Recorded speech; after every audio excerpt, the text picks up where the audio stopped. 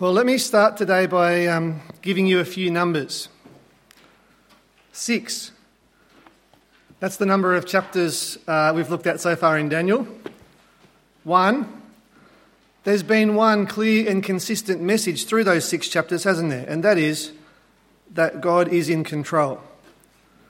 So, in light of that fact, what are we meant to make of these numbers? 250 million. That's the number of Christians that every year face intimidation, persecution, prison, or even death because of their faith in Jesus. 105. That's the number of churches that every month are vandalised or attacked or burned or destroyed somewhere in the world. 11. That's the number of Christian brothers and sisters who are killed every single day because of their faith in Jesus. God is in control, that's true, and because God's in control, we know where everything's headed. The long-term future is sure, it is certain, and it is glorious. But the nearer future, the more immediate future, isn't always as promising. In fact, that's what Jesus said, isn't it? Jesus said that if we want to follow him, then we ought to expect dark days ahead. Jesus said that if we want to follow him, we should expect hatred, we should expect opposition, we should expect hardship from the people around us. And that's really what the next 6 chapters of Daniel have to say to the people of Israel. The message of these chapters is, yes, ultimately God is in control, but it can still be really hard living as one of God's people in this world. There are dark days ahead for the people of God. Things will get worse before they get better. And that message was communicated to Daniel in a dream during the reign of King Belshazzar. Have a look there at chapter 7 and verse 1. It says this: In the first year of Belshazzar, king of Babylon, Daniel had a dream. Now, immediately, that has jumped us back in time about 5 or 10 years. Daniel is in his 70s, the Babylonian Empire still exists, and Belshazzar is the king. And in the first year of Belshazzar's reign, Daniel has a dream. And in the dream is a message from God. And the message is that as bad as things are under King Belshazzar, they will get worse before they get better. There are dark days ahead. That's the message in Daniel's dream. This is how the dream starts, verse 2. Daniel said, In my vision at night I looked, and there before me were the 4 winds of heaven churning up the great sea. 4 great beasts, each different from the others, came up out of the sea. And you might have noticed as Ruth was reading, in the next few verses, Daniel goes on to describe those 4 beasts. And each one is more powerful. Each one is more threatening and more sinister than the one that came before. Daniel says the first beast looks a bit like a lion. The second looked a bit like a bear. The third looks like a leopard. But then did you notice the 4th beast? It looks like nothing Daniel has ever seen before. Look at verse 7. After that, in my vision at night, I looked, and there before me was a 4th beast, terrifying and frightening and very powerful. Daniel can't compare this beast to any other animal because it's like nothing he's ever seen before. And did you notice how it makes him feel? He feels terrified. He's scared. It's more like how you'd feel after a nightmare than after a dream. And it also makes him feel powerless because of the destruction and the distress that it causes. It had large iron teeth, he says. It crushed and devoured its victims and trampled underfoot whatever was left. It was different from all the former beasts, and it had 10 horns. So each one of the beasts is threatening and sinister. Each one is powerful, and each one causes more destruction and death than the one that came before. But the destruction and the violence and the death that's caused by the 4th beast is on a scale that has never been seen before. It is absolutely terrifying for Daniel. But what on earth does Daniel's nightmare mean? Well, in verse 17, we're told, the 4 great beasts are 4 kingdoms that will rise from the earth. The message of Daniel's dream here is that there are dark days ahead. Belshazzar is a bad king, a proud and arrogant king who opposes God, but after him there are going to be more kings. And not just more kings, but more kingdoms, and they won't be better, they'll be worse. and they'll get progressively more and more powerful and more threatening, and they'll cause more destruction and more death, and it will be terrifying and frightening, and it will reach a point of almost unbearable crushing and devouring and trampling, and just when it seems unbearable, it'll get even worse. Verse 8. While I was thinking about the horns, there before me was another horn, a little one which came up among them, and 3 of the first horns were uprooted before it. This horn had eyes like the eyes of a man, and a mouth that spoke boastfully. Then jump down to verse 21. As I watched, this horn was waging war against the saints and defeating them. So that is saying that these future kings and kingdoms, they're not just going to be mean and cruel and destructive in general. They are going to directly attack God's people. They are going to wage war against God's people, and they will defeat them. There are dark days ahead for the people of God. Things are going to get much, much worse before they get better. But they will get better. That's what the second half of Daniel's dream is about.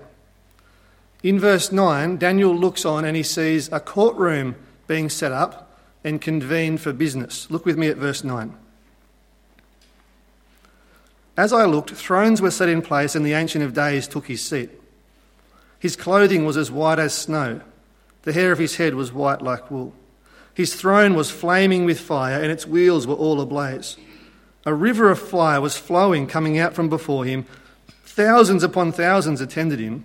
10,000 times 10,000 stood before him. The court was seated and the books were opened.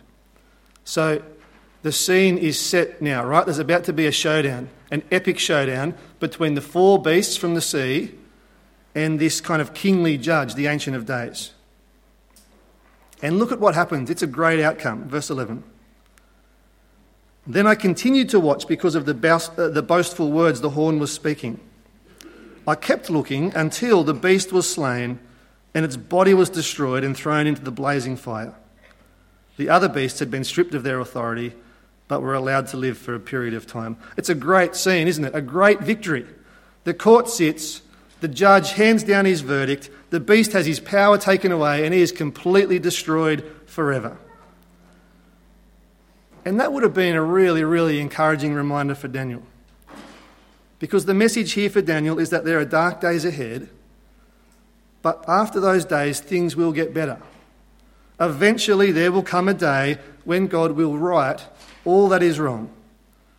A day when God will rescue his people from opposition and persecution and distress.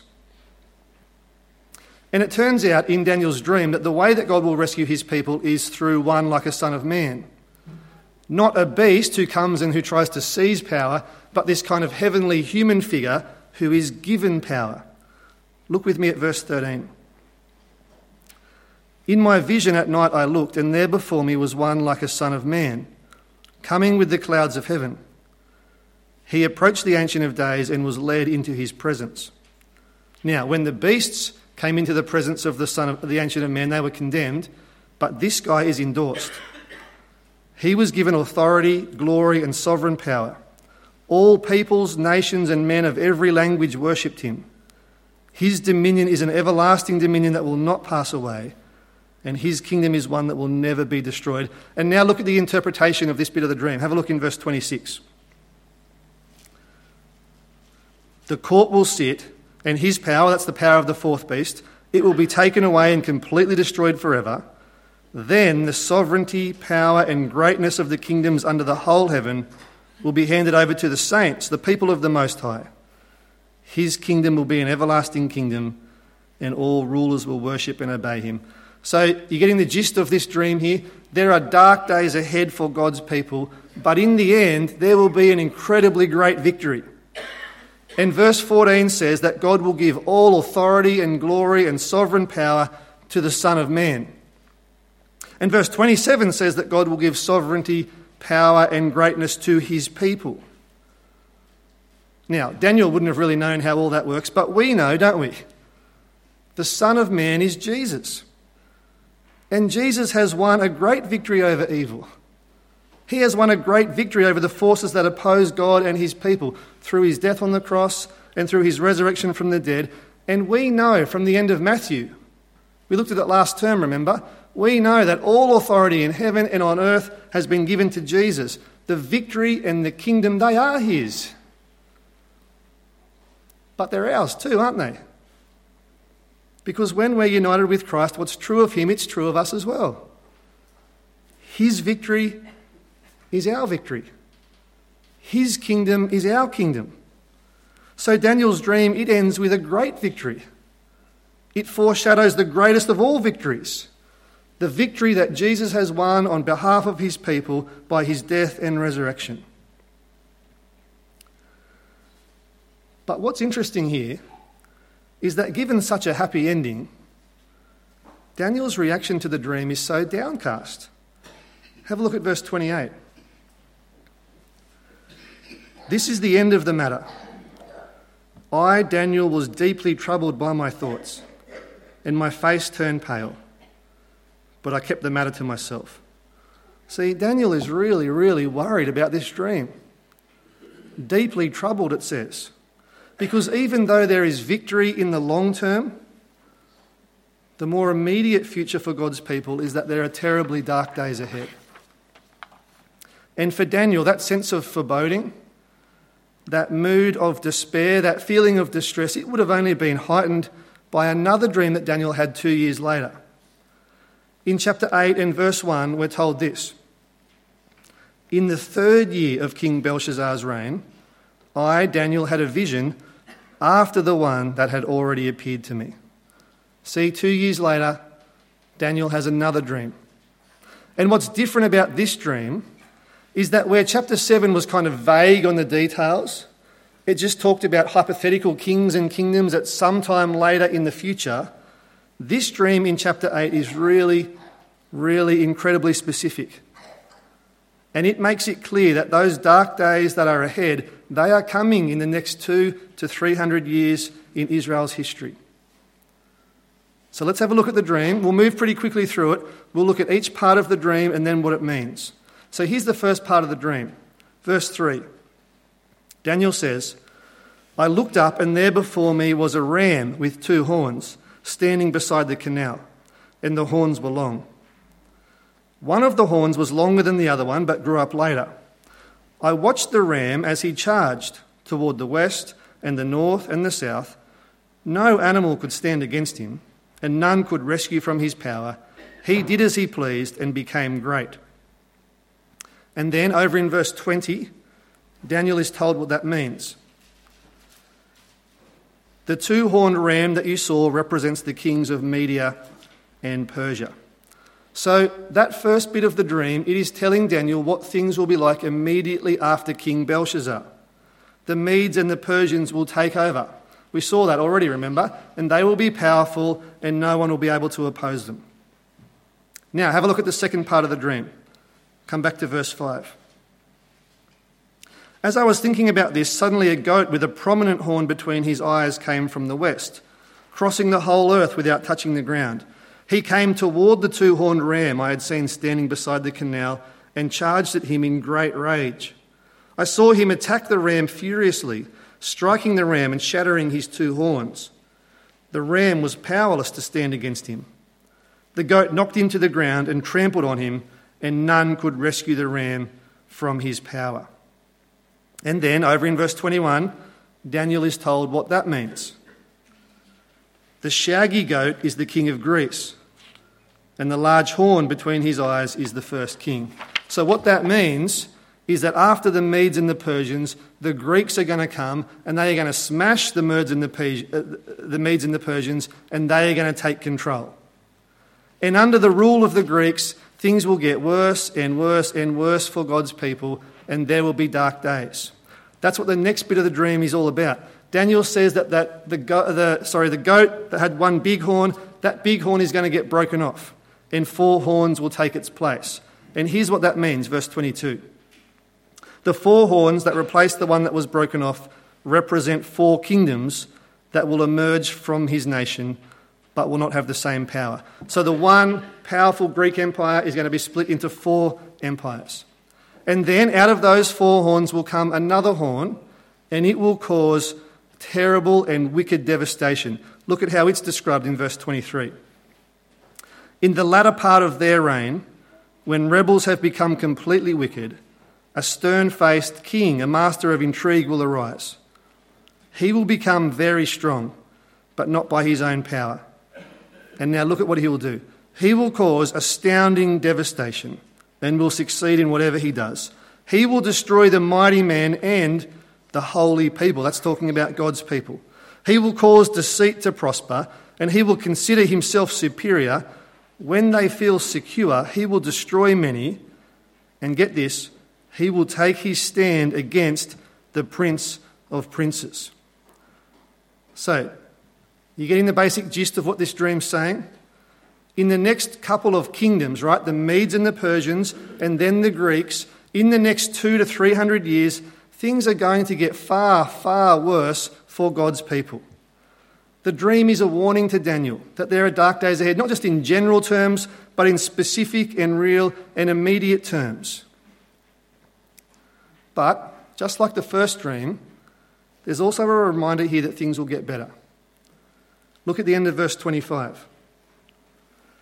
It says, talking about that little horn, the one that causes astounding devastation, it says, yet he will be destroyed, but not by human power. See, eventually, in the end, God and his people will be victorious.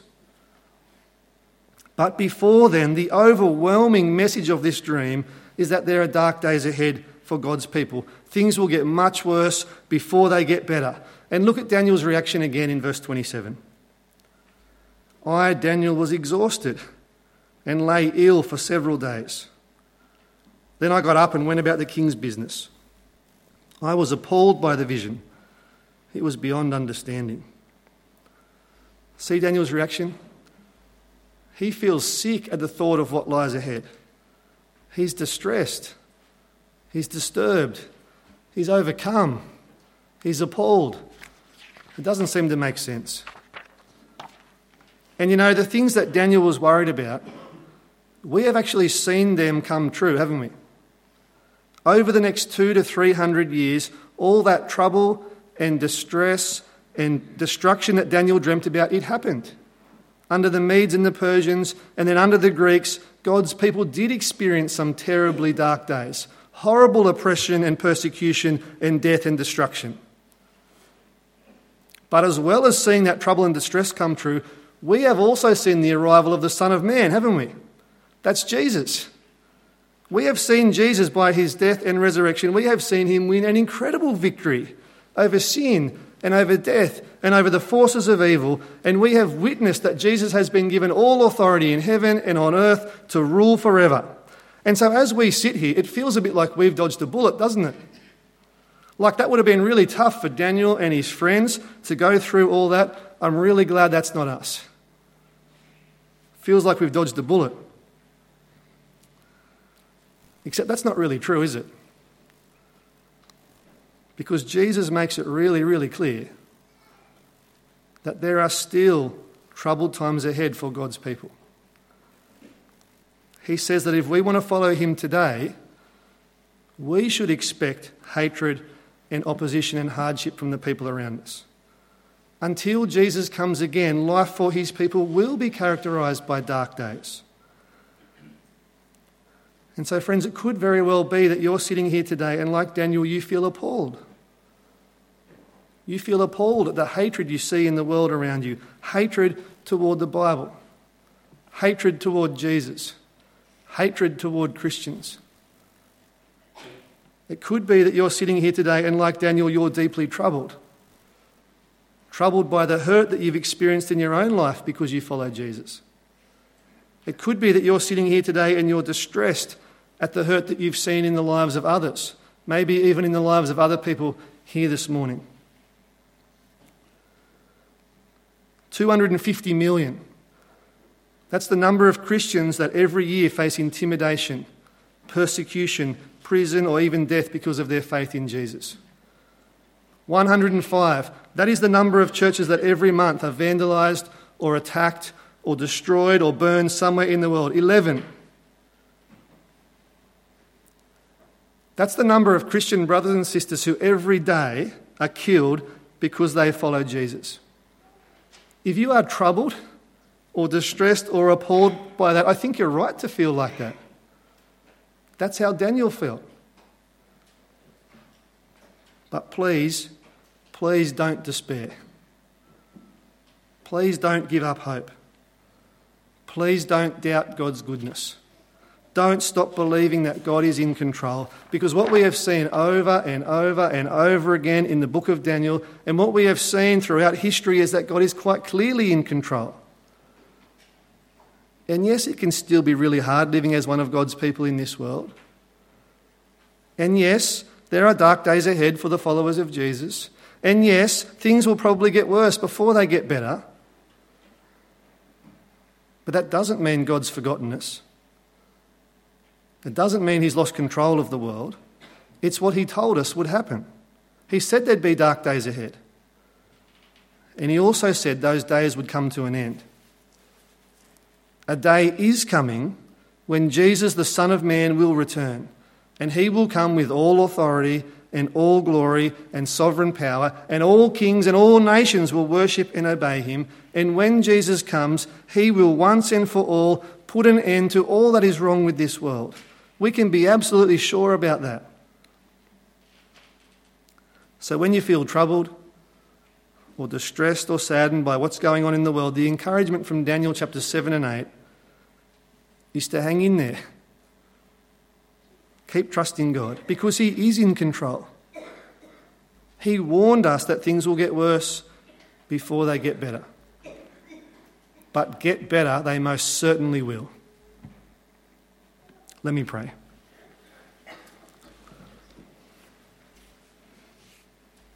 Our great God and loving Heavenly Father, we praise you because you are in control.